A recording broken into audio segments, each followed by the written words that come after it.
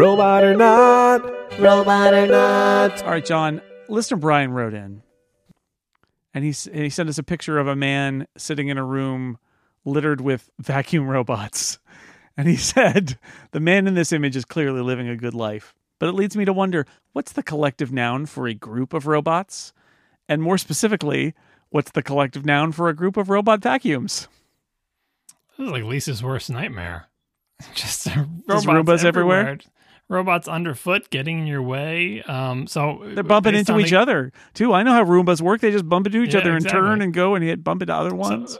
So, based on the game that we're supposed to play for the member special episode, maybe it would be called a murder of robots if these are all murderous. The problem with when you have a collective noun, like a murder of crows or, a herd of cattle, right? Or a pack of wolves, I suppose. I think that applies to living things that operate in groups, like that there is some group structure that they adhere to during certain points. And I don't think Roombas have that.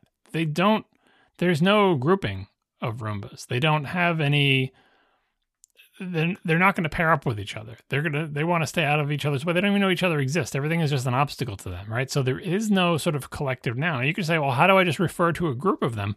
I don't think we don't have a special word for it when we just say, well, how do I refer to a group of chairs? Is it a herd of chairs? No, we just say a bunch of chairs because chairs are inanimate objects, first of all, but they don't group together.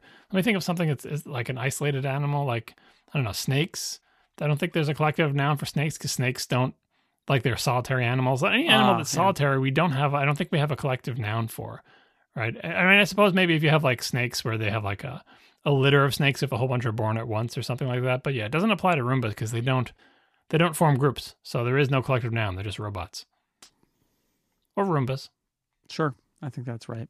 Or vacuums. If they get together and form a pack, then we'll have to give it a name, but we'll all be dead then. So yeah, like you can imagine a bunch of house like cleaning robot things that did have a feature where if you bought two of them, they would team up like a stereo pair, right? And they would cooperate to do a better job of cleaning. In which case, then you would need a collective noun for them, which would probably some name that the manufacturer came up with. It sounds awful, but I'm not aware of any of the things that are like that right now.